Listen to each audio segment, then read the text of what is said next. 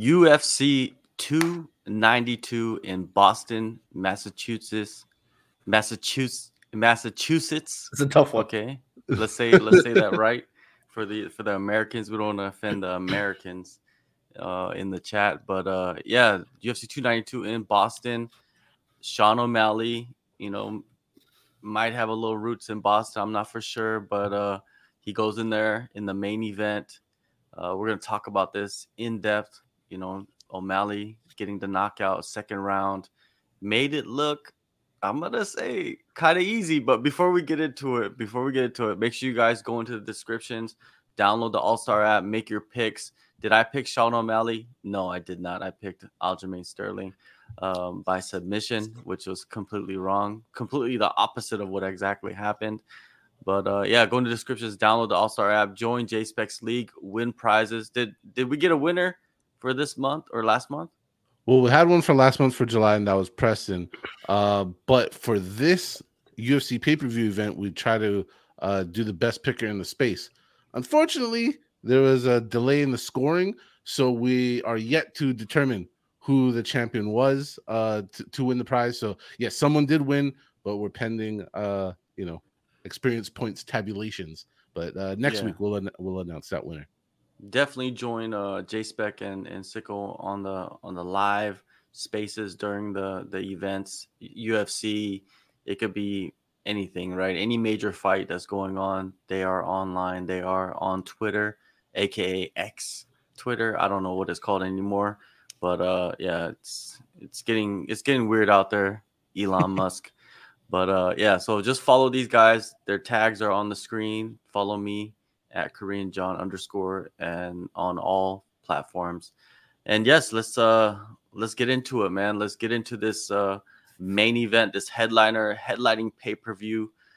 Sean O'Malley is the UFC bantamweight champion. Sicko has been telling us forever, and he's wearing the shirt.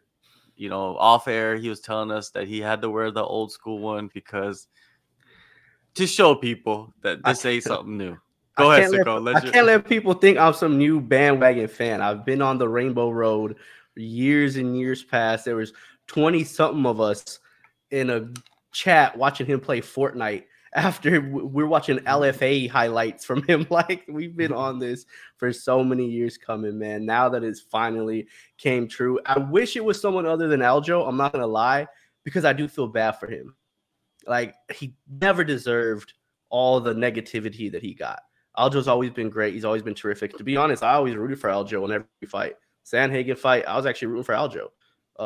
The Jan fight, I was actually rooting for Aldo. Even in the second Jan fight, I was one of the only people still rooting for Aljo because I was like, no, I think he can still beat him, and I want him to show people. And if he beats Jan, then all the criticism stops. And I was wrong. It did not. It just continued after that. And then the TJ, I felt bad for him because he didn't get the win over TJ the way we wanted. And then even Henry, which was a huge win in your resume, it was the time off, and Cejudo has ring rust, and so all the times that they discredit him. And I found it hilarious that this whole time you're discrediting Aljamain Sterling, putting asterisks in almost every win he has, but yet he's a 2-1 favorite against Sugar Sean O'Malley. But yet Sean O'Malley has no chance. He has absolutely no way he's going to win this fight. He's going to get backpacked. He's going to get submitted. And trust me, I understood, and I saw why you would think that, right? We haven't seen Sean O'Malley possess any real ground skills. He's never really needed to. Against Jan, he was able to get up, but big difference between Peter Yan and Aljamain Sterling on the ground. We understand all this. But to assume that he had no chance, I think Aljamain Sterling assumed Sean O'Malley had no chance as well, and that's what led to his demise. He went in there. I think he was a little overconfident, and it showed immediately after. One thing that I noted down was training partners. Training partner, I think, played the biggest role in this fight. Sean was very confident in the people he had helping him prepare for Aljo. Aljo was not. I don't know if you remember this, Rob. We had Marcus McGee in the spaces with us. Obviously remember that part. When we were talking to Marcus, I let Marcus know some information. I said, oh, you're fighting JP Buys now? That's cool. He's training with Aljo. Aljo's using him and Julian Erosa to emulate Sean. And if you remember Marcus's reaction to that information, Marcus was like, why is he doing that? Those are terrible partners. There's no way they can emulate Sean O'Malley. They don't even have the height. They don't have the footwork. They don't have the movement. They don't have the speed. Like, those are terrible guys. If you go back and watch Aljo in the post-fight press conference, the first thing he said was, looking back at it, I wish we could have brought in some different guys for this camp. His footwork, his movement, I was trying to get my guys to emulate that, but it was way different. I underestimated it. Looking back at it, I should have brought in better guys. I think he was overconfident, man. And you can't be overconfident with a sniper like Sean O'Malley and new champion. We are finally here. He finally did it. The rocket ship is on his back. We've seen guys, Ryan Garcia. We've seen Kevin Durant, Clarissa Shields, people from different walks of life are all talking about Sugar Sean O'Malley. He's already grown in popularity. He's already gained an extra 350,000 followers on Instagram just from last night. He was like at 2.9. Now he's at like 3.2, 3.3 million followers. It's only going to continue from here. This was, and I said it going in, I know a lot of people felt this of, do we really think he's going to have a Conor McGregor, Jose Aldo moment? That's lightning in the bottle. That only strikes once, man. He's not going to have that type of moment. And somehow the crazy bastard did. Well, it was one of the closest things you could get to a Conor McGregor, Jose Aldo moment. You know, there's videos out there that they put up the finish like side by side. Of course, Sean's happened in the second round. You know, Conor's happened 12 seconds, 8, 9 seconds, 13 seconds, whatever into the fight. But yeah, there's some similarities there, man. Sean O'Malley, the thing that sticks out the most before we get into J-Spec's opinions about the fight is that he talked the talk and walked the walk. That's what it is about in fighting. That's the only thing it's about, is if you can talk the talk and walk the walk, you're going to be a champion. You're going to be making millions of dollars. You're going to be one of the best out there on the planet Earth. Talk the talk, walk the walk. And you could tell Sean throughout the last couple of fights, his confidence was there, but it wasn't there to the point where, it was a little shaken after the Peter Yan fight, right? Like, he even admitted it. But man, now his confidence, there's no stopping him, right? He's the champion. Like, there's no and next step to this. It's like, you become a champion. Now you just got to maintain. And I think he's going to become, that whole, you become 10% better once you get the strap. Mm-hmm. Yeah. Like Leon Edwards, I think he's the one who said it. He showed it. I think Sean O'Malley, he showed it as well. And he's going to show it in his next couple of fights. But hey, there's a roll of killers waiting for him. Like, some of them are really bad matchups, but man, Sean, he's big, he got power, and he's got elusive striking. And we've seen other guys with that same skill set last quite a bit of time as a champion throughout the years. So J-Spec, what'd you think of Aljamain Sterling? Did he make a mistake? Did he underestimate Sean O'Malley? Before we get into his opinions and his comments, make sure you guys subscribe to the channel. J-Spec, what'd you get? Here's the thing. I'm not going to say that he underestimated Sugar. I wouldn't say that. Did he make a mistake? Yup. Just go play the fight.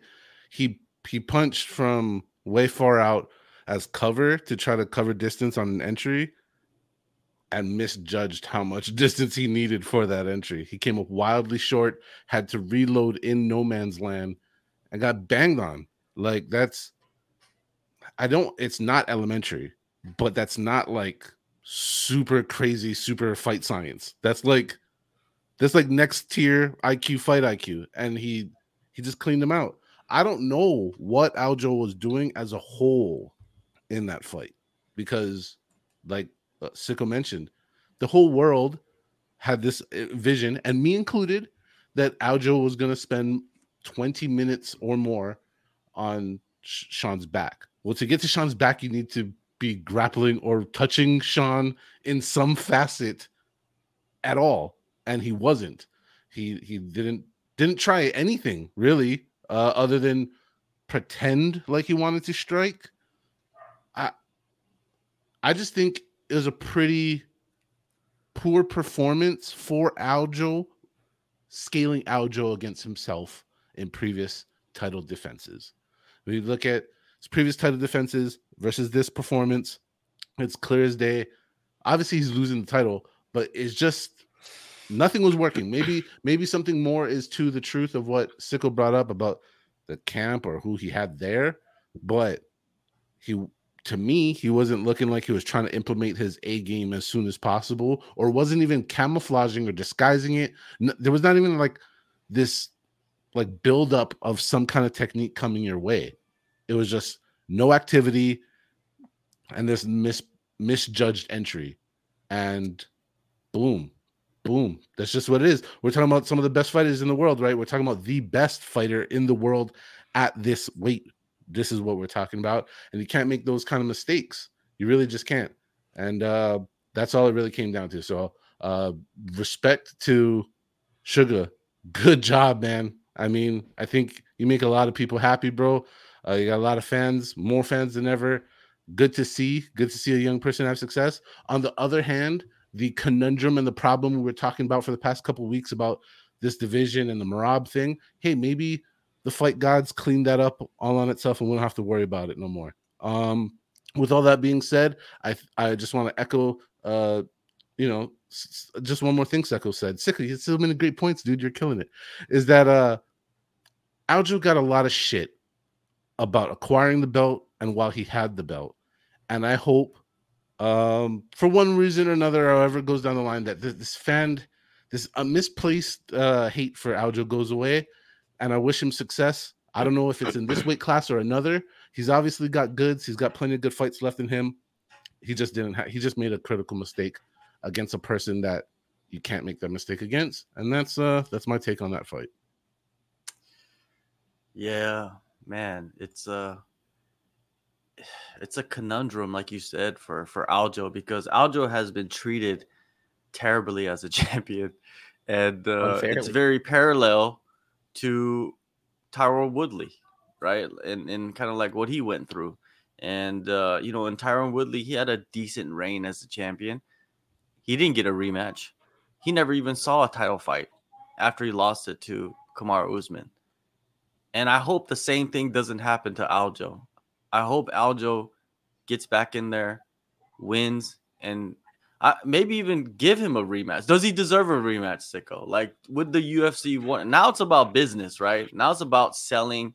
Now it's about who's the biggest fight. And it seems like Sean O'Malley's already moved on to Cheeto. Yeah. And Cheeto did his part by winning earlier in the night. We'll talk about that a little bit later.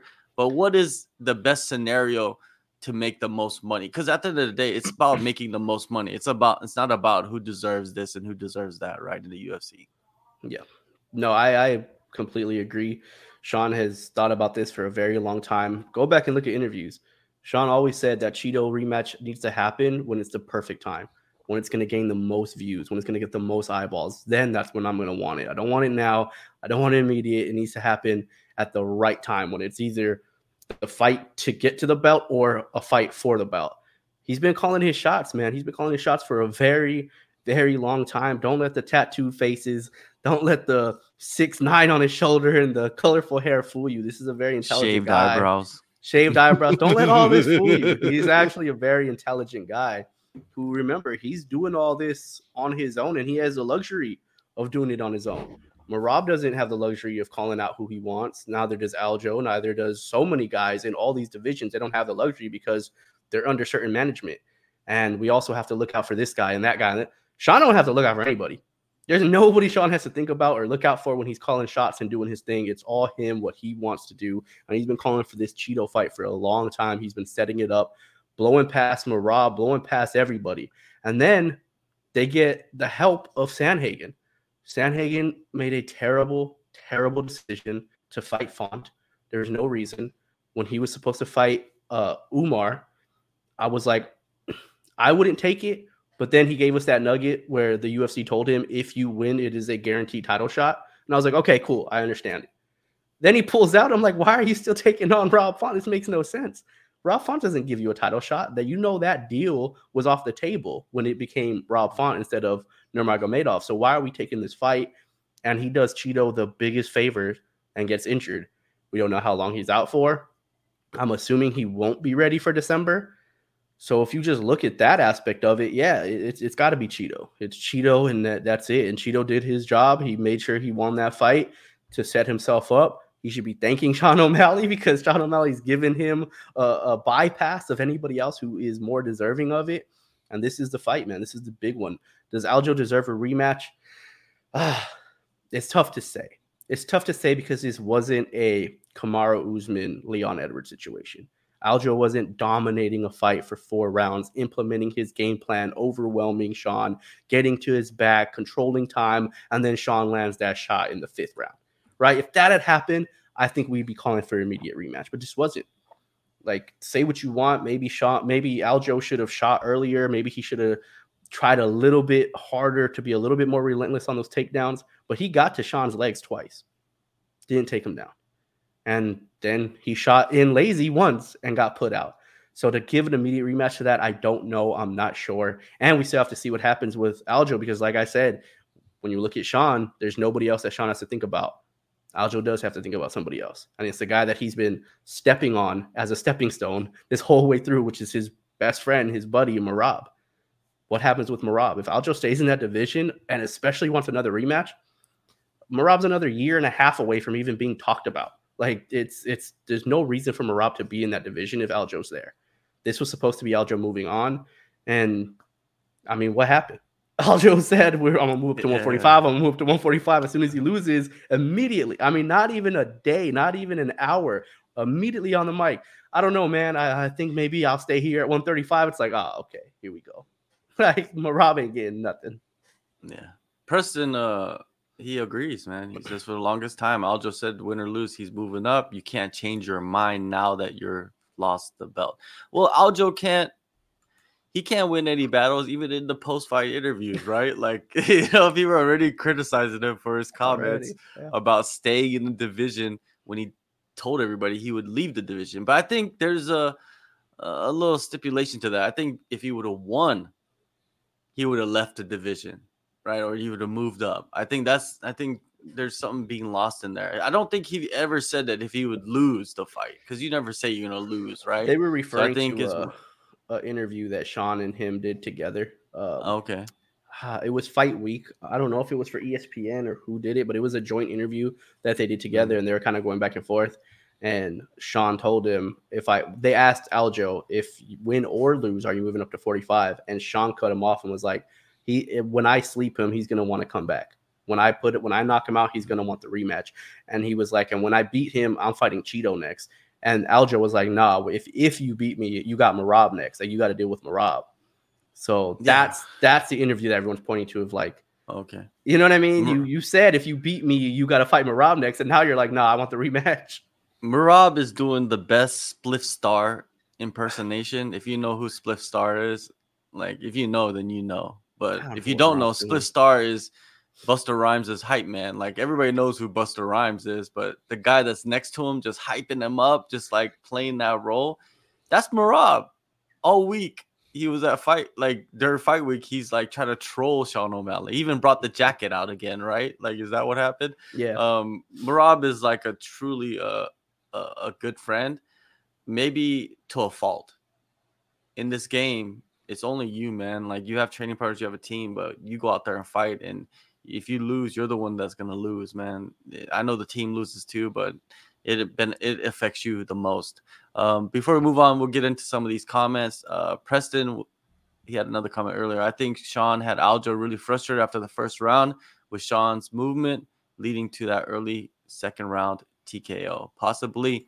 But Sean, he was ready, man. He was ready for the types of takedowns that Aljo was going to implement. He was ready for everything, man. Like, he kept his distance really well.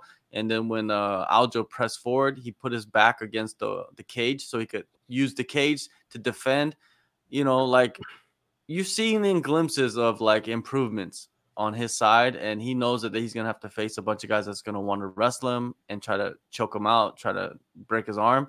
So I think he's been working on that a lot. He does have a phenomenal jiu-jitsu coach in Toquinho, right? He's like 50-time world champion or some shit like that. Fought in the UFC as well, has MMA experience. And it's great for him to have his coach, the Red Hawk or whatever his name is, and he only focuses on Sean. Like that's his job. Like him and Sean are like attached at the hip. Like that's a huge advantage, right? Most coaches have like 10, 15, 20 fighters that they have to go through. The top coaches in the world, they're traveling every week, right? But Sean has his own personal coach and guru or whatever the hell he is. And man, they proved that it works. And Sean is the champion. Let's go to some of these other comments. M, shout out to M for joining us. If you look at the fighters Aljo beat during his win streak, you can see him underestimating O'Malley. Yeah, the thing is, like, he lost to the guy that he had the best chance of beating in a title fight. Skill, like when you put him on paper, that's what people thought, right? That's why people are underestimating. If you look at the predictions thing, it was like 99% picking Aljo to win the fight, right? Even myself, I picked Aljo to win just because of the ground game, but it never got to the ground. Let's get to Brianna Frost coming through again. Shout out to Brianna Frost with another super sticker. Appreciate that.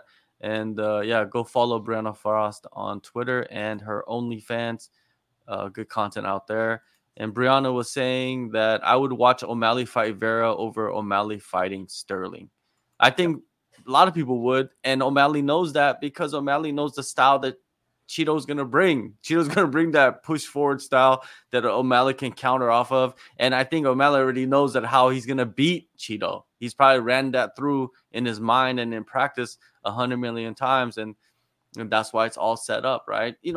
I hate to bring up Izzy, but Izzy's the guy that's kind of like showing these young fighters the path, man. Like you put out the path that you want to follow and you follow that path, right? And I think Izzy has shown that, and O'Malley's doing the same thing.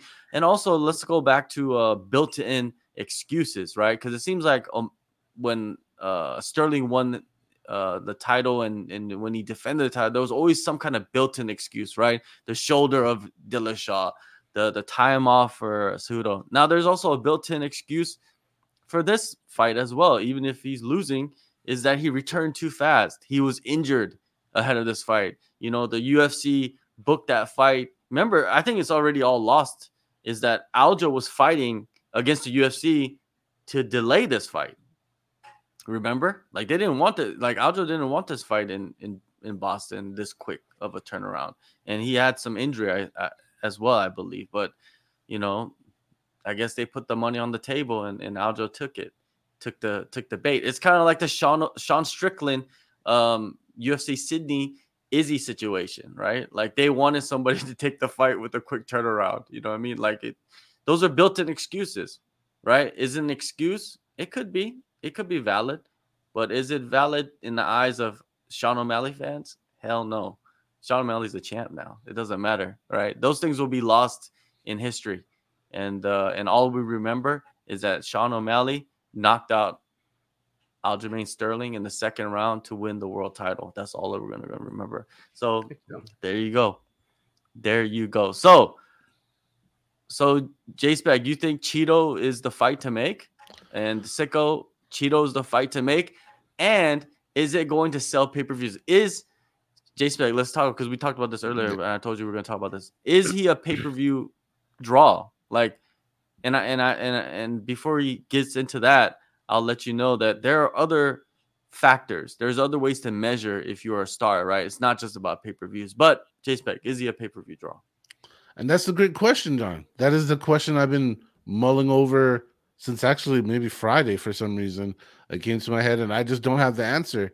Got to wait for. I know they don't post the official purchases of the pay-per-views anymore, but you get to find somewhat kind of information down the line. I just got to be patient to see what last night's buys were like. That's going to give me some kind of idea of what Sean O'Malley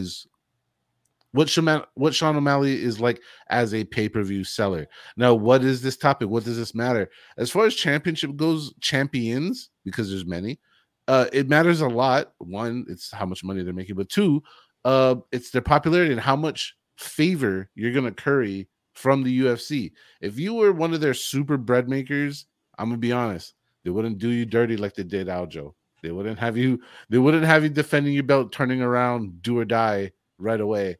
if you were making that cash for them, like some of the other guys do, and you already know their names. So with that being said, it is important in that regard. But man, do I think he's gonna be a pay-per-view sell? In my personal opinion, I'm not sure, but I'm gonna say no. I'm gonna say no, only on this reason. His big chunk of his fan base is sub 30 years old. Like that demographic doesn't buy pay-per-views that much. So I think there's going to be a hindrance based on who he's actually attracting in fandom, who would actually pay to see him fight. But the X factor is the Cheeto fight. Is Cheeto in the fight? Cheeto won, yes, most deserved, most clear person to challenge him. Maybe not from a ranking standpoint, but as far as draw, like it's automatic. Bree said it earlier. You guys said it. It's like it's instant automatic. Everybody wants to see it. Let's do it. It has a built-in story. It's perfect for a championship match. It's like just add water, instant awesomeness. Will that fight sell? Yeah, because it has built-in juices and good story already in it. So maybe his first title defense will have a better purchase rate than any other he may or may not have in the future. But that's a tricky one. But Cheeto, good for him. That's what I want to talk about just a little bit. Good for him. When you talk about, we see it all the time in the negative aspect where like things fall apart or don't go right. Well, cool for Cheeto that the Legos, if you will, the Tetris pieces lined up just the right way, and he's gonna get a good crack at the world title that everybody wants to see, and hopefully they make a butt ton of money off of it. That's all I really can say, and that's my final thoughts on that one. Cheeto's the luckiest man in the division, right, Sicko? Like, how do you go part off of it's and luck. beat the guy, lose a bunch of fights, and still be in the title picture? Yeah, I mean, you beat the guy, right? Isn't that the number one thing? You beat the guy. How did Poatan get his title shot against Izzy? He beat him, even in a different sport. He beat him, and that's what you really need because that's what's going to draw. Izzy got to the point where, differently than Sean, but Izzy got to the point where there was just no other. You had to bring somebody in. You have to get somebody for Cheeto and Sean. It's a little bit different just because of the injuries. One, Merab just keeps shooting himself in the foot. Merab is he's the number one cheerleader, always a bridesmaid, never a bride. Like Merab is just comfortable with that role of being the right-hand man to the guy. So it's his fault. And then, like I said, Corey Sandhagen making a terrible decision, in my opinion. I think those two things lined up perfectly for Cheeto. Cheeto said, wait, I could be on the same card? Well, if I'm on the same card, then that means I can fight whenever he wants to fight next. And if this guy's hurt and that guy's hurt, please, Sean, please tell me you want to fight again this year. And Sean threw him a bone and said, hell yeah, because you know what I get now that I didn't get in this fight? Pay-per-view points. So if I'm getting pay-per-view points, you bet your ass I'm bringing whoever I think gets the most eyeballs for me. That gives me the most money, and that's Cheeto because that's who beat me already. It lines up perfectly. Cheeto made the right decision. And if I'm not mistaken, Cheeto was supposed to fight Henry.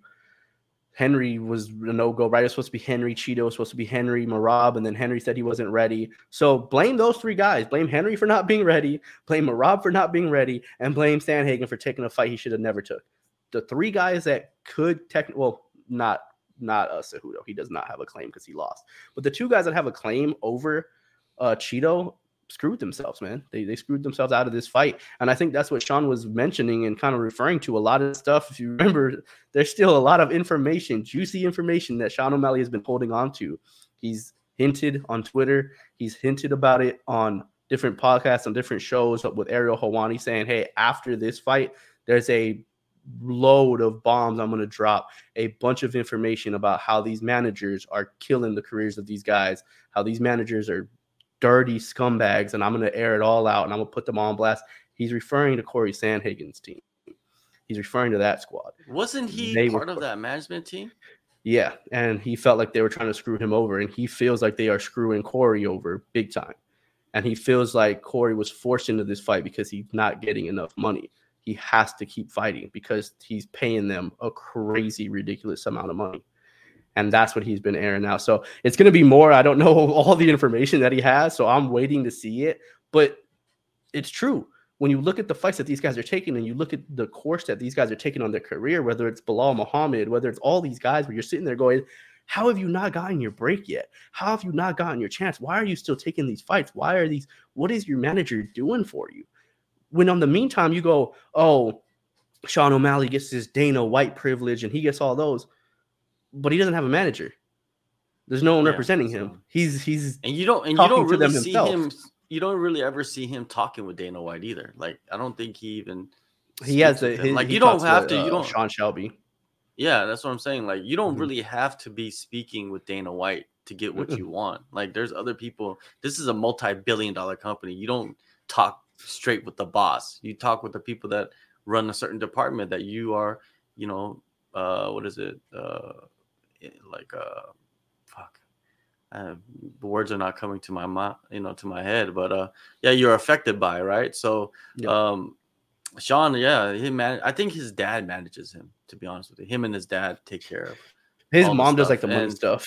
Yeah. So, and man, like, he's making the right moves. We'll see what happens. But I see Sean O'Malley. He holds the cards now. I see him picking his fights. And if the fight that he doesn't happen as fast, then the next challenger will get the fight, right? But I will say this, though, about Cheeto. Corey, what? Cheeto's the toughest challenge for Sean.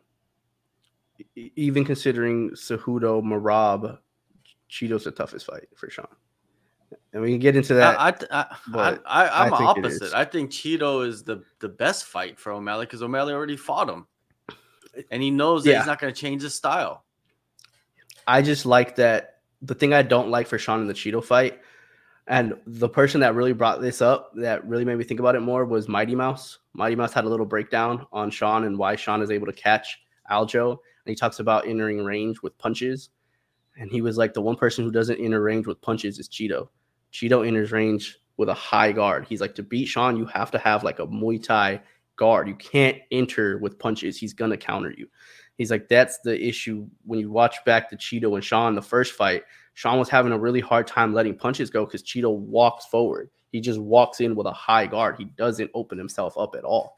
And he's like, if Cheeto has a power advantage, it could affect Sean a lot because neither one of them are going to shoot for takedowns, right? We know that. Like, neither one of them are going to take each other down. So it becomes, how does Sean find it? And I'm not saying Sean can't. I have all the confidence. If you tell me to make a prediction, I say Sean wins by KO. But I can see where other guys are just so inferior to Sean in the striking game that if they can't get him down, they're going to get knocked out. And we saw that with Aljo. Aljo's, like you said, how do you make that mistake? Like, how do you throw that punch, leave your chin up? Like, I mean, it was so exposed when Sean's throwing the right hand, Aljo's closing his eyes. He's like, oh no, I'm about to get knocked out. He knew it. He felt it. He knew he made a huge mistake. And the Mighty Mouse breakdown, I was like, damn, he's right. Like, you do have to enter in close range or enter in boxing range with a high guard. You can't enter it by throwing strikes. Sean's just too precise and he's too good of a counter striker for that. Yeah, without a doubt, man. And I see O'Malley fighting Cheeto in the beginning of next year, probably in Vegas somewhere. It'll be a phenomenal fight. It could possibly even be a pay-per-view headliner just because it's a rematch and they could build some steam with that. And to see if O'Malley really is a pay-per-view draw. We know that he's a huge star on social media. We know that he has a very successful YouTube channel. We know that he is friends with all the younger generation stars, so to say, the YouTuber generation, all of that stuff, the backpacker generation, the drill rap I don't know what you want to call it, whatever generation it's called. But he is part of that. And I think that's what Dana White wants. Dana White understands that he has the 30-year-old demographic, the 40-year-olds, because they've been watching for a while, right? But that earlier generation where they have all that disposable income, the people that live at their house with their parents and they're not going to move out until they're 50 years old, those are the people that Dana White wants. Guys, this is not going to fail. He's going to get big pay-per-view numbers. We talk about the machine, the marketing machine of the UFC. This was a Sean O'Malley event. This was not an Aljamain Sterling headline pay-per-view. This was a Sean O'Malley fight. It's in Boston. It's the O'Malley name. Everyone's wearing those green jerseys O'Malley had made a long time ago with the Boston Celtics colors. He has his name on the canvas. The promo was all Sean O'Malley. Everybody in there was Sean O'Malley. Everything they had was Sean O'Malley. Happy Dad. All the posters up everywhere are Sean O'Malley. The partnership with the Nelk Boys, a direct connection to Sean O'Malley because he also is with the Nelk Boys and does stuff with Happy Dad. After the fight, when have you ever seen the UFC post the full knockout on social media? Never, but they did this time. When do you ever see the UFC post the full round, an entire round with the celebration, with the knockout, with the interview on their YouTube channel? Never. They did for this one. They are not going to let Sean O'Malley not be a giant draw and a huge star. They are pushing all their chips towards him. They are going to make sure that he is the guy moving forward because the guys that they have, I mean, let's be honest. If we don't think Sean O'Malley is a draw, who is? Stylebender? It's not about that he's not a draw, dude. It's just about because said group that he's the target of. He is the spearhead of that generation. The question is that generation in line with the pay-per-view model? Because this younger generation, his generation he represents, you guys got so lucky to grow up with YouTube already in your life. That came into our life later, so you guys got so many fights, different avenues. Like, think about it. For John and I, we got one UFC a month on pay-per-view when we were in college. Now, the same group, that same demographic, young 20-year-olds, they have multiple fight organizations to watch every week. And with all these options to watch for free, like you mentioned on YouTube and everything else, are you sure they're going to buy the pay-per-view at $80 a crack? I'm just that's the question. It's not about how much of a star Sean is, because Sean's a megastar for sure. Yeah, if we're talking about will it do over $1 million, I have some reservations about that, just because I think the pay-per-view model itself is it's so hard to get 1 million pay-per-view buys, man. Like, it is so hard to get 1 million pay-per-view buys now. So just the model itself, I think, is what makes it more difficult. But in terms of like, where does he rank in terms of UFC fighters and their pay-per-view draw? The only person I think that can still get more than him right now is Izzy. That's the only person I see. I don't see any other champion or any other fighter, John, not including Connor, obviously. Man, even John, just because I don't know if John has the partner. I don't know if John has the backstory and the dance partner with it. Stipe is a strong enough B-side. We'll see it. We'll see it. Stipe, though. I think everyone still remembers Stipe getting destroyed. You know what I mean? But yeah, maybe even John. And I would have a way different opinion if it wasn't a knockout. If Sean won this fight by decision, especially if it was controversial decision, then I would not be saying this. But to win by knockout, we see what a knockout in the championship fight does, how it catapults people. And I think if he wasn't that pay-per-view draw before, he is now with this knockout. There you go, man. We'll find out. As he gets his first title defense locked in, if he is a pay-per-view draw. But if the people that are listening right now, they know anything about me, I don't really give a damn about pay-per-view draws or pay-per-view sales. That shit don't change my life. We don't touch it, huh? We don't get no part of that. We don't get none of that. Let's move on to the co-main event. Another title fight. You know what I mean? That first one, O'Malley, the new generation, the Sugar era has started. Now, the co-main event was a 5-rounder, and this, if you look up the word dominant in the dictionary, this fight, you could just put the URL for this fight next to that word, right? Because look at the numbers, man. Like, of course, we always look at numbers and say, oh, they don't really tell us much about the fight, but these numbers are nuts, right? Like, for a title fight, you would not expect this to be like this. 296 total strikes landed to 29. Significant strikes, let's skip over that because we don't know which ones are really that significant. Headshots, 106 to 19 in 25 minutes. Body shots, 37-3. Leg kicks, 20-2. And control time, 16 minutes to a mere 34 seconds. And 6 takedowns landed by Weili. Why did they not put the fight between Yan Xiaonan, China versus China? You know what I mean? Like, why didn't they put that? Like, now, when you, in hindsight, you think like was Lemoshay, sorry, Lemoshay. That's how you're supposed to say it. Lemoshay, was she deserving of a title shot? I don't even know now because look at the number. J-Spec, tell us, like, what you thought when the fight was going on. I thought about all the things I need to do around my house and chores wise because nothing was changing in that match. It was Weili on top. Well, like you said, I said it during our watch party together, right, Sickle? I was like, take the word dominance in capital letters and just have it slowly scrolling across the screen because that's all that's happening here. Like, not taking anything away from Weili. First off, congratulations, Ms. Zhang, like champ. You like by a country mile. That expression applies here. Like she had it going so good. She made it look easy. It's one of those performances where it was so dominant, like you said. There was so much in one person's wheelhouse that you could draw like 100 comparisons. You could make 100 accolades for Weili, and you could make 100 detractions for Amanda. It was real bad, honestly. Like it wasn't all that entertaining unless you're a hardcore Zhang fan. Then obviously you're cheering the whole time because she received absolutely no damage, like you mentioned. Like, dude, come on, 29 strikes in a 5-round fight, 29 strikes. That's all you received on your body in a world title fight for 25 fucking minutes. Are you kidding? Like, that's impressive to all hell. So dominant is a word, impressive, tactical, and I liked in the 5th round she turned it up a little bit. Like she obviously she was very aware of her cardio and her gas tank and all that stuff, but she did everything she needed to do correctly for 4 rounds. Then came the 5th round. She knew she had the lead. She knew she had the advantage. She started kind of hurting Amanda a little bit more. I think a good number of the stats kind of came on in that round.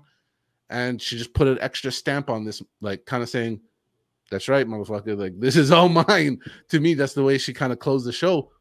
So good for her. On the other side, Ms. Lemos, shit, or Lemoshay, if that's the way it's supposed to go. My bad. No disrespect. If she's it's crazy because you see this in this age, right? It's year 2023. Obviously, women's MMA was going on for a while, but this kind of gap, this kind of just empty void in your fight game, says a lot of where women's MMA is right now. Because there was just, if you had like a chart of attributes, Amanda, I mean, maybe just like a 1 or 2 score in the grappling, counter wrestling, counter jiu-jitsu department, like just really blank. She struck out bad, I guess would be the good comparison for that. She struck out bad in those departments. Other than that, though, solid night in the office for the champ. Very well deserving. And maybe, John, they will put together a China versus China super fight in a more fitting venue for those fans. You know, maybe not Boston's not the best fight to have a Chinese super fight. I'm just saying. Yeah, if you're gonna go to like well, you know, she's the co-main event, so I don't think like they're probably just trying to put another title fight on this card, you know, on top of O'Malley and Sterling. So Zhang Weili, the only fight that I want to see, there's 2 fights actually that I want to see with her as the champion, is the fight against Rose Namajunas, because she's lost twice to her already, and the fight against Yan Jianan, you know, China versus China situation. I don't know how close the UFC is to putting on a show in China. Well, they've been putting on shows in the Apex. Well, they did, a couple of shows, like, what was it, a month or 2 ago, inside the Apex, but that's not an arena. That's not a stadium. That's not, you know, a venue, right? That's just the Apex in China, in Shanghai. So we don't know if that will actually, you know, come to fruition as something like perfect. But if it doesn't happen in China, they need to fight each other next, because Rose Namajunas is going up to flyweight to go chase after the title up there, it seems like. So let's see if if they could put that fight together. I think it happens, and if it does happen, they should probably put it in Asia. Most likely, they're going to put it in Singapore, right? Because Singapore has a pretty good deal, and that would be a phenomenal fight night main event, right? A title fight night main event, maybe even a pay-per-view. Who knows? But yeah, I think it's what they need, what they should put together. But you know how that works out. Sicko, what'd you think, man? Lemos, like what?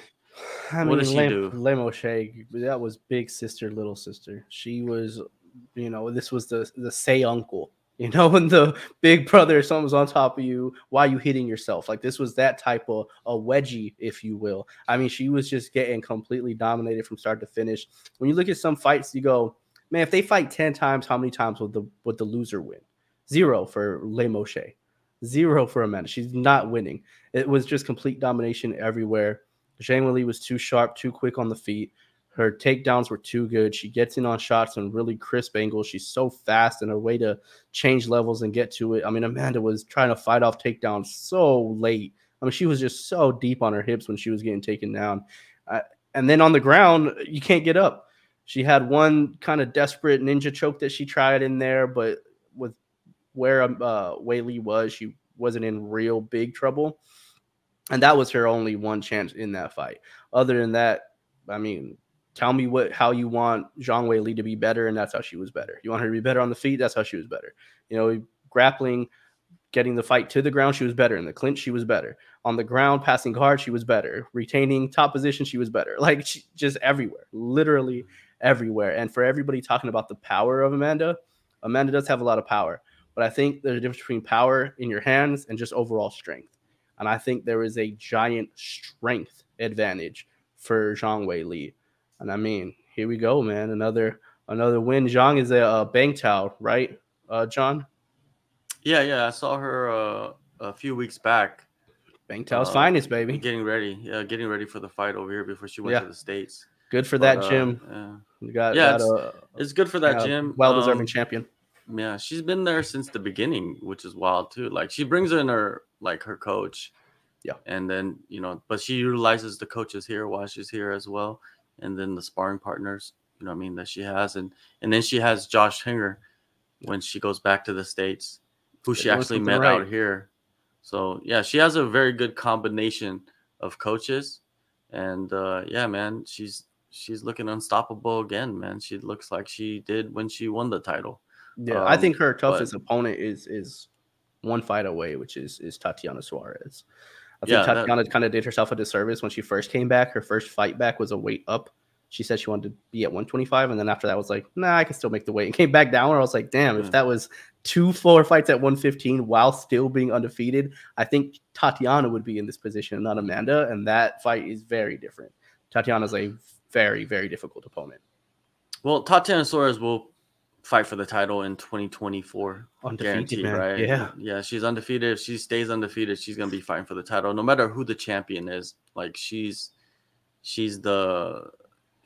uncrowned, right? Like she's gonna be there. Just injuries, man. She's only lost to injuries. That's it.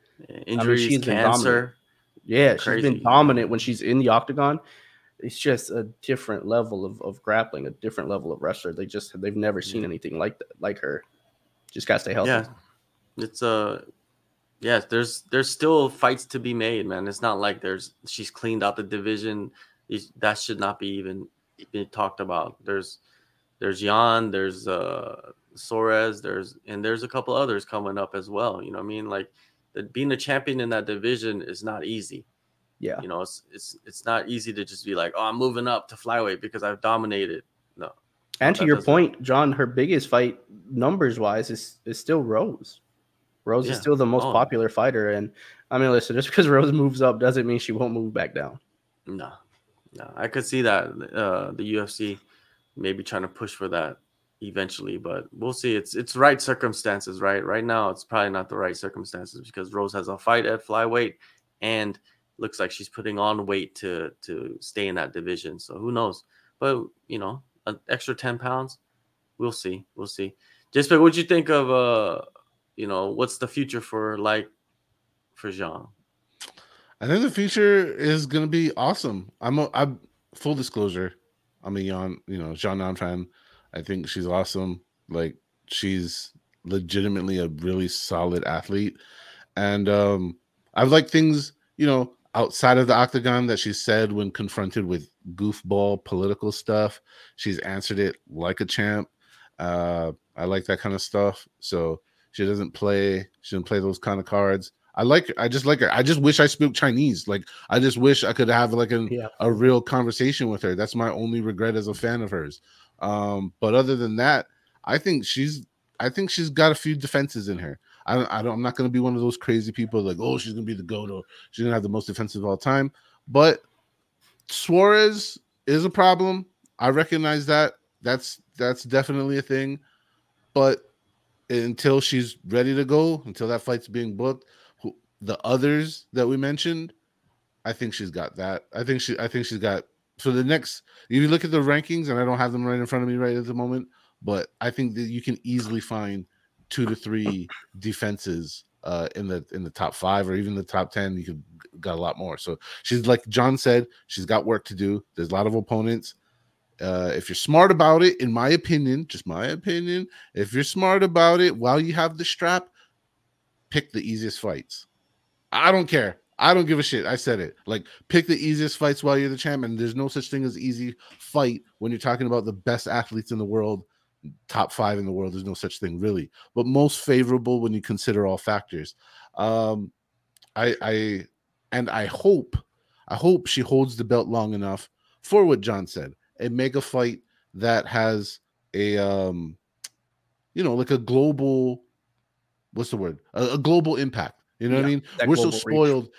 Yeah, I'm so spoiled as an American. We're so spoiled as Americans in the sport and having, being involved with that for so long that I would like, and I know China has a shit ton of people and a shit ton of athletes coming in, and they already got a good footprint of athletes in the UFC, but to have like a cool, I'm for it. Like, I'm cool, like this mega, like, Chinese fight in Asia or in China or however it works out. That'd be pretty sweet to me. And so all the best to Yan Jianan in the future. Now, I guess going to the John's back, sweet, because I was going to go to the other fight that I really wanted to talk about. Chris Weidman and Brad Tavares. There's a little bit of echo there, but anyways, I think that fight's gonna be not gonna be, but it was something to be remembered. I think Chris Weidman, salute to him, warrior, fucking class act for even getting in shape again to make it in, walk into the octagon again. Like, hats off to you, buddy. Like, you had all the reason in the world to just not ever fight again, all the reasons in the world, but you. From the interviews that I've seen of his and heard and read some of his replies, this was like a personal quest. Now, on the other hand, now things being fair, like, one, happy for you, bud. Second part, reality check. I think Brad Tavares was being nice as shit to you. I think he gave you a little bit of aloha spirit, my brother. He didn't kill you the way he could have. He could have really took your leg off. He was hitting you like anybody else would have in that leg, let's be honest. But he saw you weak. He didn't spam that attack, though he could have. And with that being said, the way Chris was reacting throughout the fight was not indicative of a person who's healthy enough to fight MMA anymore. And on any level, to be honest. So, Mr. Weidman, with all the respect in the world, I appreciate you. Thank you, champ. And I hope that whatever it was in your theoretical basement inside your chest, inside your heart, that you wanted to get off your chest and get out there and get into the cage again, I hope you satisfy that urge.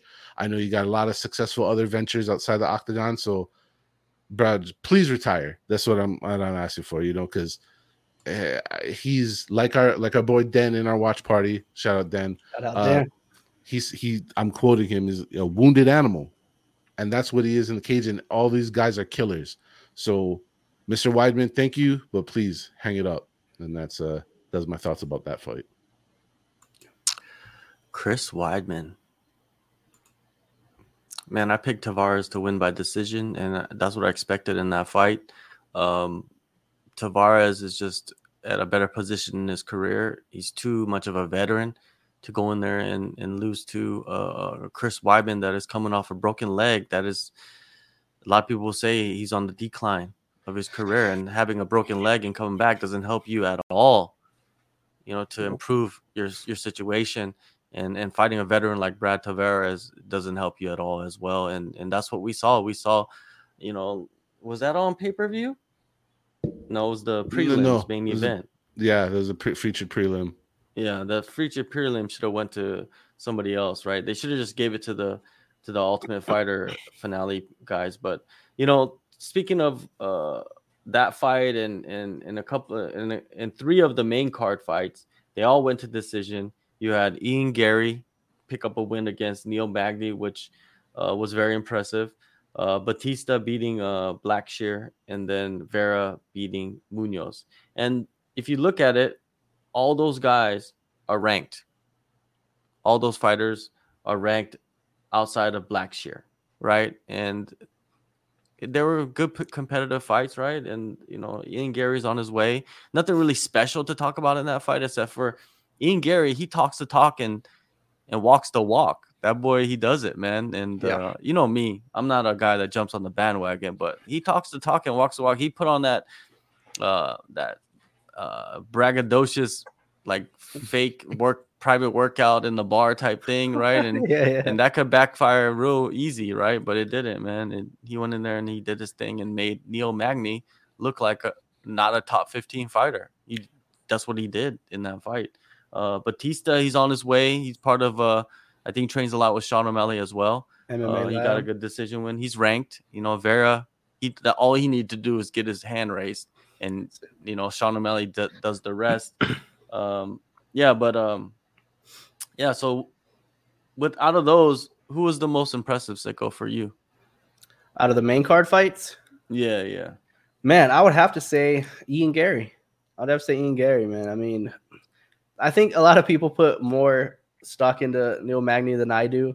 Maybe I don't know. Maybe it's our group chats and stuff that we're part of, Rob, where a lot of people are harsh on Neil Magny, but I just don't feel like Neil Magny is. And I'll put it to you this way. I remember I said this about Derek Lewis before, and I got a lot of heat for saying this about Derek Lewis. When Cyril Gahn beat Derek Lewis, I was like, it doesn't mean anything to me. Beating Derek Lewis to me doesn't mean much. It just means you were able to avoid a big shot. And I think the same thing with Neil Magny. I'm just like, if you beat Neil Magny, then that just means that you deserving of a top 15 spot. Like, I don't see that as a huge jump. I don't think Neil Magny possesses any one like true top level elite skill set. He's just okay kind of everywhere. He's just a veteran. He's long, he's rangy. His height usually gives people problems. But for Ian Gary, I was like, man, him beating Neil Magny doesn't mean much to me. But the way he did it was impressive. Destroying his leg, butchering it over and over and over, talking to him, telling him to get up. I mean, the animosity that he all of a sudden grew for Neil Magny, I mean, it wasn't there at first, and then it kind of grew. The comments that Neil Magny had that Ian kind of used as fuel, maybe that helped him. But also kind of similar too with Ian Gary was to the what Rob was saying with Tavares and Chris Weidman, where I felt like Ian could have put that fight away. I felt like there was a lot of opportunities that Ian had to finish it off, where I'm like, dude, he's done. Like, he's ready to go. And I don't know if this dude's just sadistic or if he just didn't want to, if he was just too patient. It was either he just really didn't want to accidentally get caught in something, or he's just evil and is like, I want to punish this dude the whole fight. I don't want this fight to end. I want to keep kicking that leg. I want him to be in as much pain as possible. But in terms of performances, yeah, when I look at Batista's performance, it was good. I expected a little bit better, but Blackshear was better than I thought he was going to be. Just when it comes to those fights, I would say Ian Gary's the most impressive out of those guys.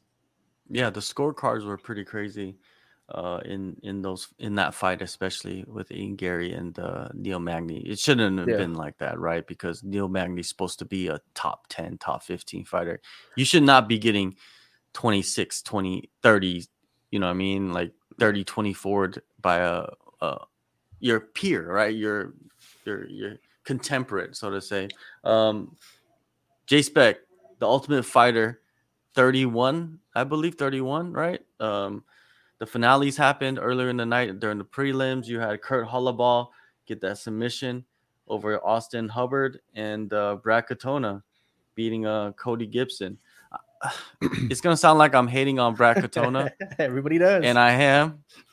But I was rooting for Cody Gibson to win because I think Cody Gibson just has a better style to watch in the UFC than Brad Katona. Brad Katona is gonna win fights. He's gonna lose fights, but I don't know. I just think Cody Gibson is just gonna make much funner matchups in the UFC at that weight. Brad Katona, the first person to win the Ultimate Fighter twice, which is not a. I guess you could be proud of it. Yes, of course you could be proud of it, but it's like that means you have to go on the Ultimate Fighter twice. Like they might as well just put you on the Contender Series 10 times. Kurt Hollabaugh, another guy, you know what I mean? Like he fought the toughest guys in his first run in the UFC, and he gets a huge win, man, over Austin Hubbard, a guy that's super young. I like Hubbard as well, super nice guy. Kurt Hollabaugh, he's gonna have some fun matchups, man. Is he gonna survive? It's hard to say, but he's gonna have some fun matchups. He's gonna chase finishes.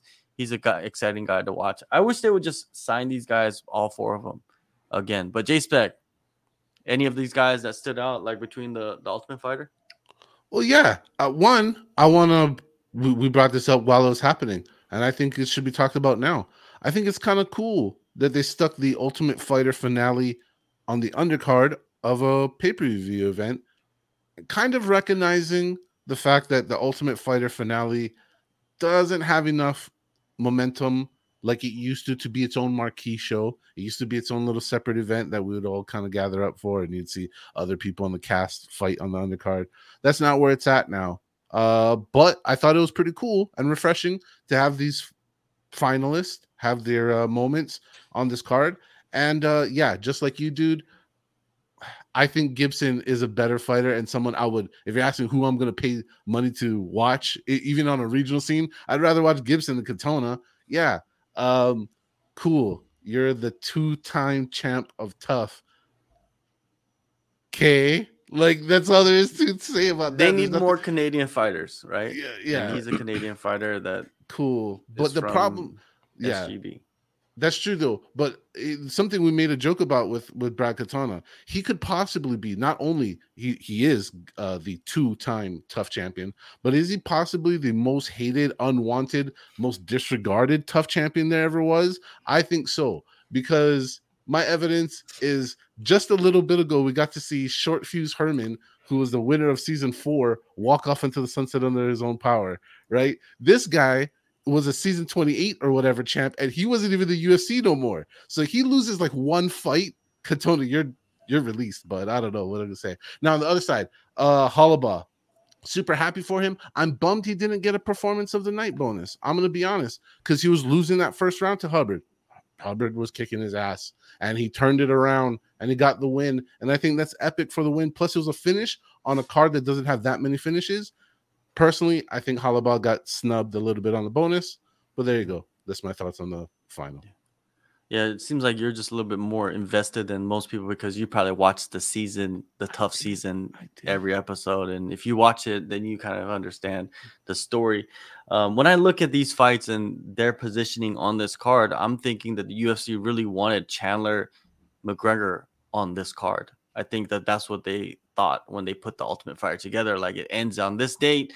We'll put Chandler and McGregor on this date to fight each other with, you know what's going on with McGregor. He's a short fuse. But what can you do? They need to fight. They got their fights, on the prelims of a pay-per-view. Great for them.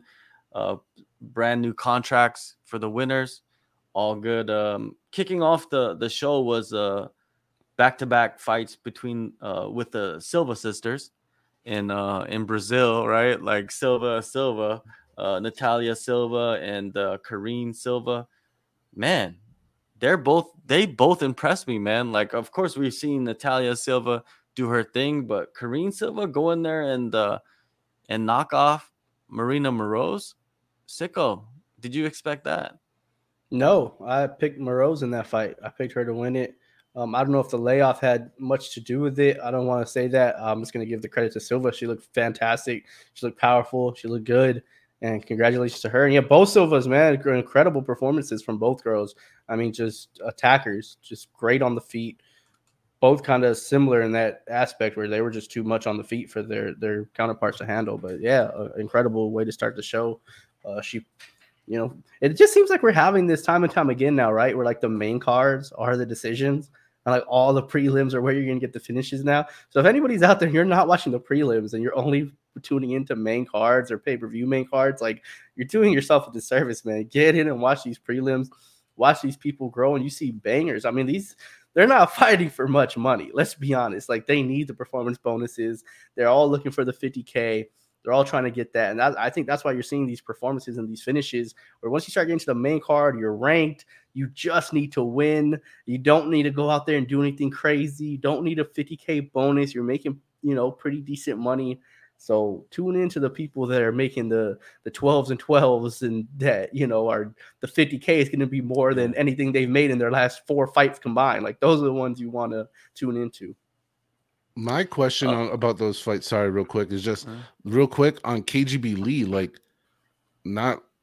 things aren't going good for her recently, huh? No, well, age catches up. Things can catch up. She's been fighting for a long time as well, and Silva, she's just kicking off her career. Well, in the UFC, right? She has I think she has more fights than in Andrea Lee, but there's age difference. There's all kinds of differences, man.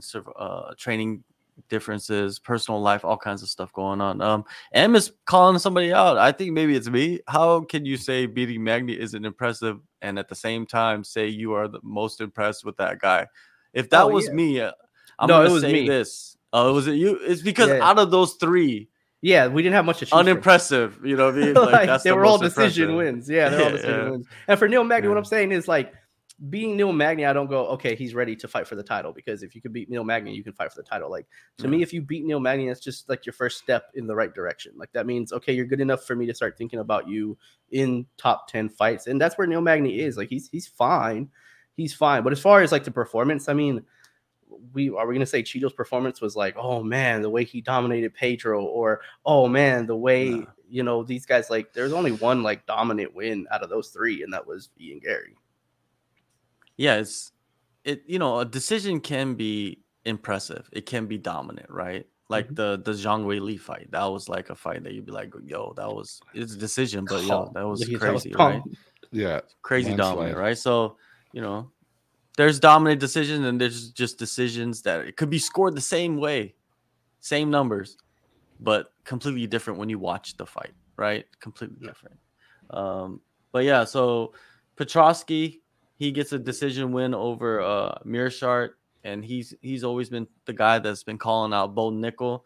I don't think they're going to give him that fight, but I think Petrosky, he's a problem in the division, man. He can grapple. His striking is getting better, and dude is on a 5-fight win streak now. He hasn't lost in the UFC. He's 1, 2, 3, 4, 5-0. Right? Like it was a rough. You're a hater. It was a rough performance. It was. I see Rob over here shaking his head. Johnny says his striking is improving, and Rob's just like, if he has that look, it like is. It is improving.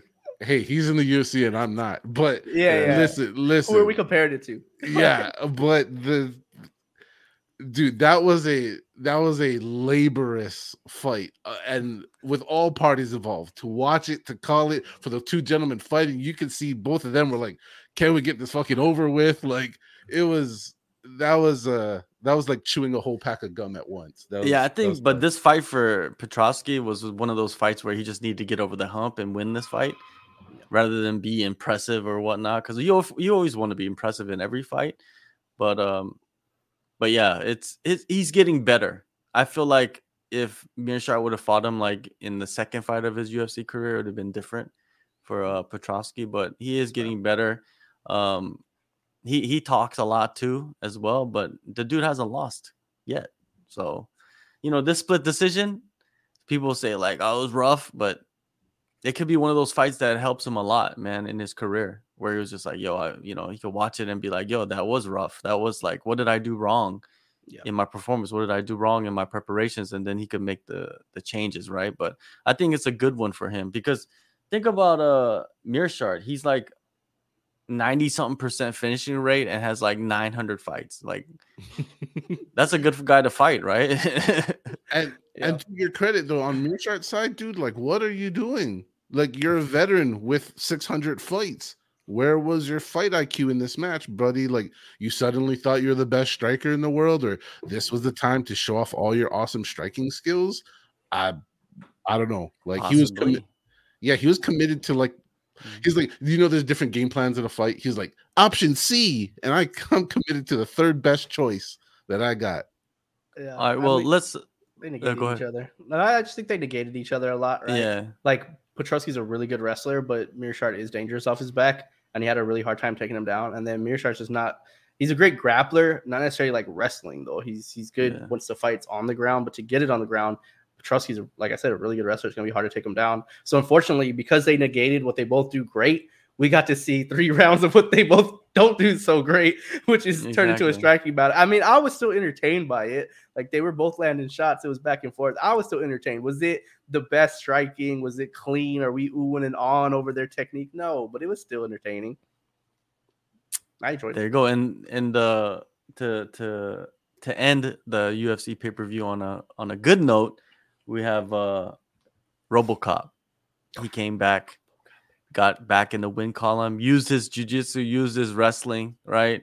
His grappling to get the fight to the ground. And what was it? Used an elbow to the back of the head. 143, right? A lot of people, I posted that little clip from my interview with RoboCop, and he was talking about exactly what he was working on. Like, he's like, I'm working on my grappling. I went to train with Rafael Lovato Jr. And then when I got back home, I was training with Wagner Rocha. And I was just like, you could only take so much from an interview before a fight. But that one, you really, after coming off that devastating knockout in his last fight, he kind of understood, like, I got to take the safer route to finishing fights, to winning fights, rather than sitting there. Because he told me he was addicted to landing knockout, blows, you know what I mean? And he said it was addicted to it. But now he got the reality check, and now he's gonna fight better. And this showed it, man. He understood what he needed to do and went in there and did what he needed to do and finished the fight. Yeah, there was some devastating shots from the back mount when he was flattened out, but it's fighting, man. We could point to that all day. Mm-hmm. But yeah, shout out to RoboCop for getting his phenomenal victory. Before we get out of here, let's talk about next week's main event. The UFC is flying all the way to this side of the world, to Asia, Singapore, and we're gonna see the matchup, the main event between Max Holloway and the Korean Zombie, Chan Sung Jung.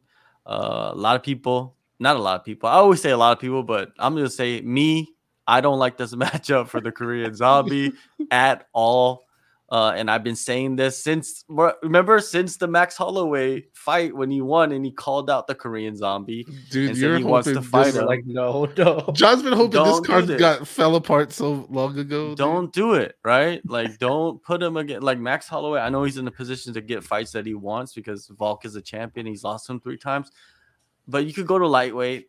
And I think he doesn't want to go to lightweight because he's seen what happened at lightweight, right, against Dustin Poirier. But, like, picking the Koreans, I mean, I could hate on it, but from his perspective, you want the biggest checks for the easiest matchup. That's what you want, right? Like, you still need the fight. You still want to make money. So this is the fight for you. You know what I mean? Everybody's going to be like, why are you hating on the Korean Zombie? I'm just saying, like, look at his last couple of fights. And the type of performances that he's been putting on. And he was training at Fight Ready. He did full camps at Fight Ready with the coaching staff and everything, and they still couldn't figure it out. And eventually, once you can't figure it out, you just rely on your toughness. And when you rely on your toughness, you're just taking beatings now, right? And when Brian Ortega outstruck the Korean Zombie, you knew something was wrong. There was something wrong there, right? And now you're going in a couple fights later, and you faced probably one of the best strikers we've ever seen in mixed martial arts, Volk, and took a beating from him. Now you're going to fight another guy might even be worse. Yeah, it might even that be has worse. more speed, right? You could say, then that could possibly have more speed than Volkanovski, but a different puzzle because he's much taller, right? The movement is much different, and he's not even training at Fight Ready for this fight. He's training at his own gym with his own fighters as training partners. I don't like the looks of that at all. Right? Yeah. His head coach is supposed to be Eddie Cha. I think that's his head coach, but he's not even in Korea. I don't think he is. He's back in Arizona at Fight Ready. Like, how are you supposed to coach your guy Skype from Skype? You're gonna Skype your coach your guy from across the world? Like this has disaster written all over it. If the Korean Zombie somehow goes in there and wins this fight, it's good and bad. It's good that he won. Bad that he'll continue his career because we don't know what kind of beatings are coming up right ahead. Exactly. But without that said, J-Spec, we'll start with you. What's your prediction on this fight? The prediction for Max versus Zombie is an easy one. You guys know where I'm going to be at. Swinging in from the Pacific, baby. It's the Blessed Express all day. Choo choo. Get in line. Get on board. But I really agree with you, John. You know, we all have, we're all hardcores. But if you follow the backstories of the fighters and the lead ups to these kind of fights, these kind of critical and obvious mistakes made by veteran fighters is weird and concerning. Because what Korean Zombie is going through right now, we've seen in the past many times, and what ends up happening is what John alluded to, getting your ass kicked for a few fights and just kind of basically selling your name. And that's kind of already happening. Let's be honest. He's kind of been selling his name, getting on marquees because of who he was, not who he's been recently, and paying a big price for it.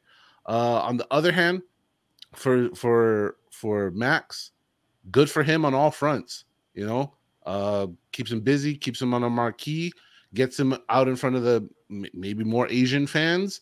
And, you know, sometimes there's two sides of it, right? Maybe you get fans by them liking you, and sometimes you get people buying your pay-per-views by them hating you. And maybe Max's stock can rise by beating very, very well-respected legend of MMA in Chan Sung-jung in the Asian market, so to speak. It's not in Korea, but whatever's.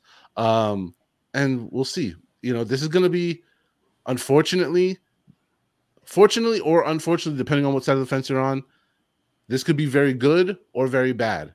I think this is Korean Zombie's retirement fight. I think he's just going to go out on a big fight, and I think Max is going to light him up like it's 4th of July, New Year's, pick whatever festival with fireworks you want. Sicko, could Max underestimate the Korean Zombie? Could he be just, like someone said in the comments, playing UFC video game to get ready for the man? Korean? I think that's all he's got to do. Like, all Max got to do is just do what Max does. Like, in this fight, we talked about Zombie and his his last fights getting hit and how much he gets hit. And you got somebody who gets hit a lot, and you go, okay, well, the way to negate that, can you smother him? Can you take him down? Is that what Zombie's known for? See this top level wrestler who smothers you and gets in your face? No, he's gonna strike with you, and he's been getting hit a lot. And you're fighting against a guy who has landed the most strikes in UFC history. Like, that is just a really, really bad recipe. There's a recipe for disaster for Zombie. I mean, listen, Zombie still hits hard, right? He still has some power, but that's what we said with Volk. That's what everyone said with Volk was, hey, Volk's probably more skilled everywhere, but Zombie can hit him one time. He can have that power. We just saw it with Amanda Lemos, right? Well, if she can hit that one shot, give me the person that has 10 tools to get the job done instead of the guy who has one tool to get it done. And I just think, 50, 44, somewhere around there. Like, I just really can't see how Zombie gets around. Max would have to make a big mistake, or Max chin would have to just give out all of a sudden. And I don't know about you guys, but who has a better chin than Max Holloway? Like, it's going to be one strike from Zombie to the 8 strikes from Holloway, and that's going to happen for 5 rounds. Yeah, and when you look at it, the Zombie, he's in his late 30s, I believe. Yeah. Let me check. He's 30. He's 36, so he's in his mid 30s. Max Holloway is just entering his 30s, right? But M mentions I like the matchup. Both guys are rather long in the tooth either way. Yeah, they do have a lot of fights between them, right? Between them, they do have a lot of fights. Um, yeah, everybody's always wondering when is the damage going to catch up to Max Holloway? Because the damage has caught up to the Korean Zombie now, right? Like he's 36, he's still fighting. Max Holloway, he says, do you guys think Max might retire after this fight? If Max retires after this fight, I would be happy for him. Same. And shocked, right? Because he's still one of the best in the world, clearly. Isn't he younger than Volk? Yeah, he's younger than Volk. Is about like a couple years younger than Korean Zombie. How crazy is that? Crazy. That Max could be like, I'll just wait for this dude to retire, even though I've been fighting for like 6 years longer than Volk. I'm just gonna wait for him to retire, then I can regain the title at 145. Like that's wild. I could see. I wouldn't mind even seeing that because I don't even see Volk fighting for many years longer. Right? It looks like he's looking after the biggest fights and he's ready to retire when it's time for him to retire. Move up again. Yeah, he wants to move up. Max, he could go chill for a little bit, recover any injuries that he has, nagging stuff, and return when Volk moves up and fight for the title after this one. And I think that might be the plan, to be honest with you. Yeah, because they both have the same. Fights. They basically have. They don't have the same manager, but they have managers that are close to each other. You know what I mean? And of course, they will fight each other and make money. But you know, I can see plans. I can see pathways for both these guys. But yeah, it doesn't matter. I think the Zombie has shown to us that he is really, really long on the tooth right now. And I just don't want to see him take another beat down because he's been taking beat downs even in his wins. Remember the Dan Ige fight? He got injured in that fight. He tore his shoulder out. I think he might try to implement the same game plan that he did against Dan Ige against Max Holloway. And if it doesn't work, and then that's when he stands and trades with Max Holloway. And that could turn into a mess, but it is what it is. We're gonna watch it next weekend. Singapore, it will be live. I will not be there. I'm trying to limit my traveling as much as possible. But yeah, there's some incredible fights. You got Anthony Smith returning against Ryan Spann. Giga Chikadze, who was supposed to fight Max Korean Zombie, ends up getting matched up with Alex Caceres, which is a good fight. I feel like and Giga has been out for a long time. You got Aaron Blanchfield fighting Talia Santos, Junior Tafa versus Parker Porter, a couple other fire matchups. Sting, Sungu Choi is getting another shot, even though he's lost 4 in a row against Jarno Aarons. That's gonna probably be a pretty good fight as well. You know, some Asian prospects. But other than that, it is what it is. It's another UFC card. Have they came out and said that the Santos Blanchfield is like a number 1 contender fight? Because they said like the winner gets the title fight. They don't even care about that fight, it seems like. It's like buried. I haven't seen a lot of talk about it, man. But exactly. To me, that should be whoever wins that fight, in my opinion, should definitely get the next title fight. Yeah, because Talia Santos arguably beat Valentina as well. You know what I mean? It's just judges didn't think so. But yeah. Of course, yes, Chitty's on the card as well. Chitty's gonna fight. That fight is gonna be insane. Chitty Njokuani versus Mikhail Olengeklek or whatever his name. I don't know how to pronounce it. But yeah. Hey, one more. We definitely got to mention Tafa Gang, baby. Junior Tafa getting in the mix again. Parker Porter, he fights his brothers. Basically, they're fighting each other's. Like, that's weird, right? Like, brothers, both of them are heavyweights. They're fighting the same guys in the division. It's like, it must suck. You know what I mean? Especially if you got knocked out by one of them. And then now you're facing the brother who probably has more knockout power, right? And younger as well. Just, what can you do, man? The UFC, they want to set people up for damage. But yeah, make sure you guys go in the descriptions, download the All-Star app, subscribe to the channel. We will be back next week, same time, 8 p.m. Eastern on Sunday to recap UFC Singapore main event between Korean Zombie and Max Holloway. Go to the app, make picks, join Jay's Picks League, watch the spaces. This one will probably be early morning spaces. No, it's same time, right? No, it No, is it's not the same crazy time for us. So we get a taste of what it's like for all you global fans. We Oh, appreciate this you. one's gonna be in the evening over here. It's gonna be Yeah, 2 it's like a.m. for me, 2:30 a.m. West Coast time. It's 5:30 for the East and whatever it is for Central. I ain't gonna lie, bro. I'm catching the main card only on this one. Yeah, Well, it's a fight night, so what can you do? I'll be Yeah. snorting Red Bulls and running the Spaces watch party. So you guys, whatever times in you just come join us. We'll be watching the fights. All right, there you go. Make sure you guys go join the spaces. Any last words, J Spec or Sicko, before we get out of here?